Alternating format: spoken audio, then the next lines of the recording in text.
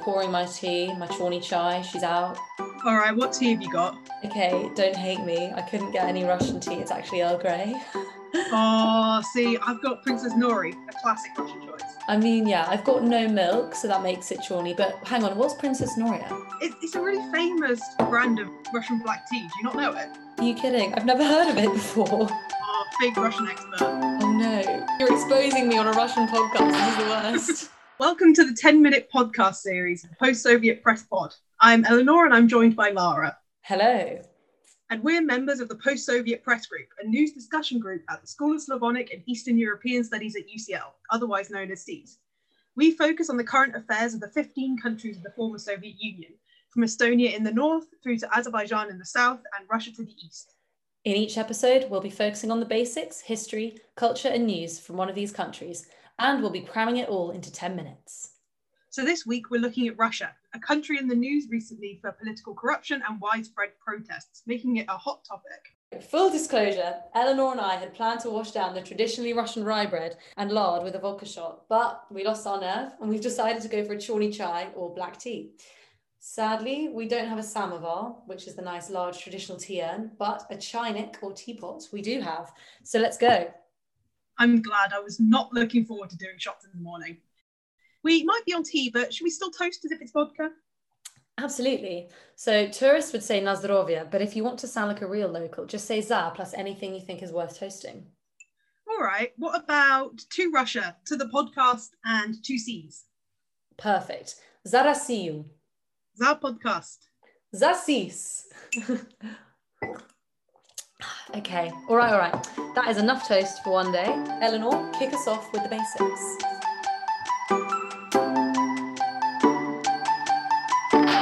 To start with the obvious facts, Russia, also called the Russian Federation, is the largest country in the world and extends across 11 time zones. According to its constitution, Russia is secular, but the largest religion in Russia is Russian Orthodox Christianity. Russian is the official language of the Russian Federation, though there are 193 ethnic groups that speak over 100 different languages. Oof, that's pretty big. So tell us how Russia got so massive. Well, we need to look at the history of Russia to answer that question. The precursor to Russia was not so big. To start at the very beginning, according to the oldest chronicle we have, called the Primary Chronicle, in the year 862, a group of Slavic and Finno-Ugric tribes invited a Viking called Rurik to rule over them. The land he ruled is called Kievan Rus by historians, but was basically a group of decentralized principalities run by Rurik's alleged descendants. These principalities scanned from Kiev, the modern-day capital of Ukraine, to Lagada near Finland, to the Black Sea in the south, and west to Ryazan. Fast forward to the year 988, Grand Prince Vladimir the Great decided that Rus should convert from paganism to Byzantine Orthodox Christianity. Why did he do that? Well, according to the Primary Chronicle, he sent envoys throughout the world to see the major religions of the time. Islam was apparently a no-go because alcohol and pork were not allowed, and as Vladimir said, drinking is the joy of all Rus. The adoption of Orthodox Christianity allowed Vladimir to unite the principalities of Rus under one religion, and it strengthened ties with the richer, more powerful, and much more developed Byzantine Empire. Okay, so did Rus then develop ties with other empires? They tried to, but then the Mongols came knocking on Rus's door and took over the territory of Rus from 1240 in what is called the Mongol Yoke, effectively cutting Rus off from the west. The Mongols did, however, open Rus up to the Silk Road and introduce the joy of tax collection. So, pluses and minuses. How long did the Mongol yoke last? Effectively until 1480, when Ivan III beat the Mongol horde in the Great Stand on the Ugra. Though by this point, the Great Horde wasn't very great or much of a horde. Right, so when the Mongol yoke ended, did Russia become an empire? No, but Ivan III did start centralizing Rus under the Principality of Muscovy. This was continued by his grandson, Ivan IV, better known as Ivan the Terrible, who also started the large-scale colonization of Siberia in 1555. Ivan IV was also the first Tsar of Russia, a title derived from the Latin word Caesar. Where did the Romanovs and the Russian Empire fit into all of this then? The Romanovs took over after a long dynastic struggle called the Time of Troubles from 1598 to 1613. Russia officially became the Russian Empire when Peter the Great assumed the title Emperor in 1682. Peter the Great was keen to increase Western influence in Russia and built the city of St. Petersburg as a window to Europe. In terms of territory, from the 17th century to the 1830s, the Russian Empire acquired Finland, all Persian territories, some Ottoman territories, including Armenia, Nagorno-Karabakh, Azerbaijan, Siberia, part of Poland, and the Baltics, and what is now Ukraine. And that's everything? That's most of it, yes. Nicholas II was the last Tsar of Russia, and under his rule we saw the 1905 revolution, then the February 1917 revolution, which resulted in Nicholas II's abdication. Soon after the October 1917 revolution, a civil war between the Bolsheviks, the Reds, and the counter-revolutionaries, the Whites, broke out. The Reds won, establishing the Soviet Union in 1922. The Soviet Union lasted until its collapse in 1991, after which Boris Yeltsin governed Russia as president for 8 years, until Putin took over as acting president at the very end of 1999. Putin has remained president up to this day, with a brief interlude of prime minister from 2008 to 2012, when Dmitry Medvedev served as president. Okay, but hang on a minute. Are you going to skip over the whole of the Soviet Union just like that in a sentence? Well, no, but I thought this would be a good time for you as our culture expert to take listeners through the Soviet to post-Soviet years through the prism of culture. Well, yes, I quite like that idea. Take it away then. The Soviet era was possibly one of the most exciting, dangerous, and frustrating times for creative production in Russian history, starting even before the 1917 revolution. Revolutionary art was emerging as early as 1913 in the work of artists who would form the modernist movements called Futurism, Suprematism, and Constructivism. These movements rejected old imperial tastes and demanded change, much like the social and political revolutionaries would a few years later. So were these modernist movements purely to do with the change in fine art? Not at all. Change was happening in all areas: architecture, film, photography, poetry, literature.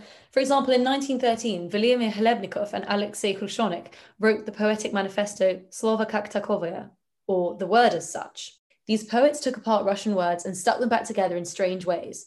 Similarly, Kazimir Malevich presented familiar shapes in unfamiliar ways. His famous work, Chorny Kvadrat, or Black Square, painted in 1915, was the start of suprematism, which influenced other fields.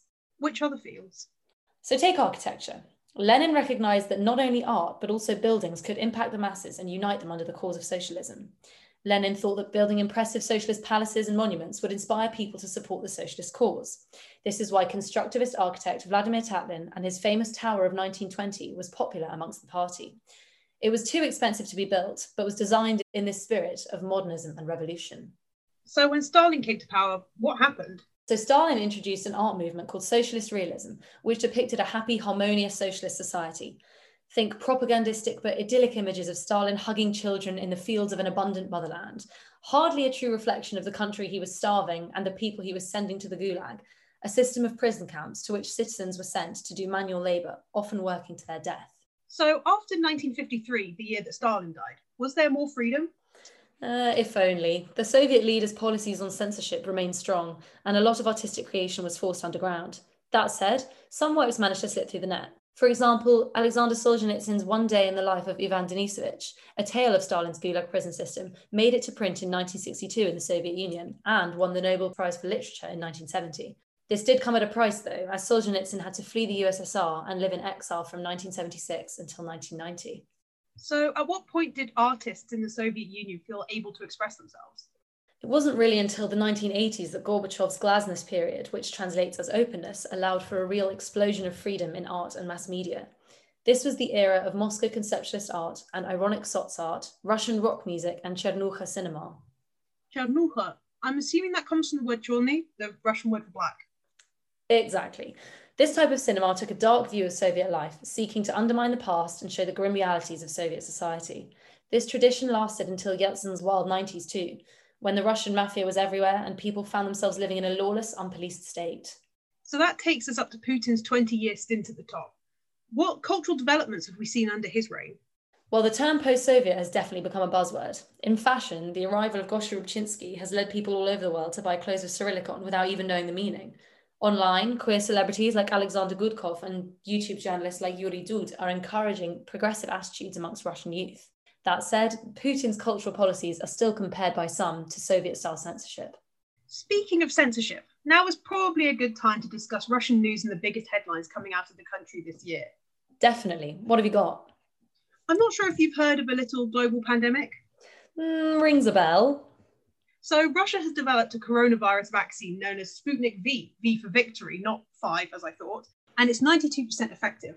The vaccine was initially met with a lot of skepticism, including allegations that certain companies were forcing employees to get vaccinated with Sputnik V, and others claiming that the vaccine is a form of political competition, as it shows that Russia could compete with the West.